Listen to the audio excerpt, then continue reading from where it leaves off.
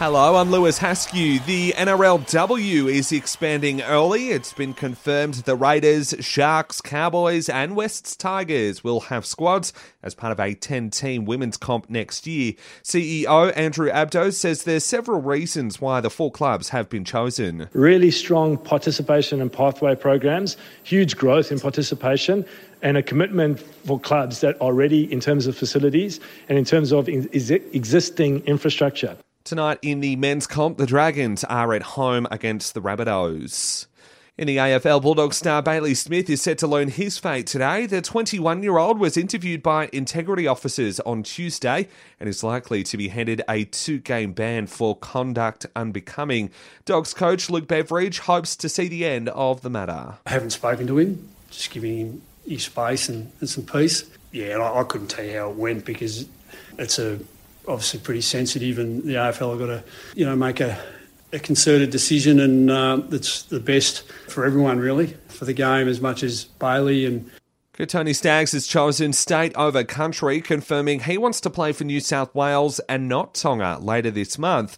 The Blues will battle the Maroons in Origin 2 just 24 hours after Tonga's test match with New Zealand. The Broncos star says his preference is to play for New South Wales. Roosters winger Daniel Tupou is in a similar position and is also keen to rip in for the Blues.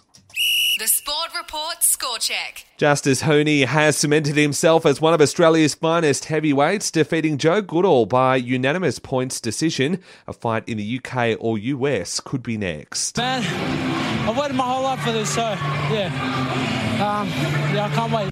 Nick Kyrgios has put on another tantrum but went on to win his last match in Germany. He smashed his racket and got involved in another officiating dispute before beating second seed Stefanos Tsitsipas. And the Socceroos have arrived back home in Sydney last night, but their feet have barely touched the ground after sealing their spot in the World Cup in that heart-stopping win over Peru. Redmayne explaining his antics in the penalty shootout that earned him a new nickname, the Grey Wiggle. In my head, I was kind of looking at penalties and routines and little things that players and other opposition players can do to disrupt, and what best practice I could impart, and I was kind of hoping it wouldn't come to that, but it did. I felt I was well prepared for it. And that's the latest from the Sport Report team. Join us again tomorrow morning for your latest sports news headlines.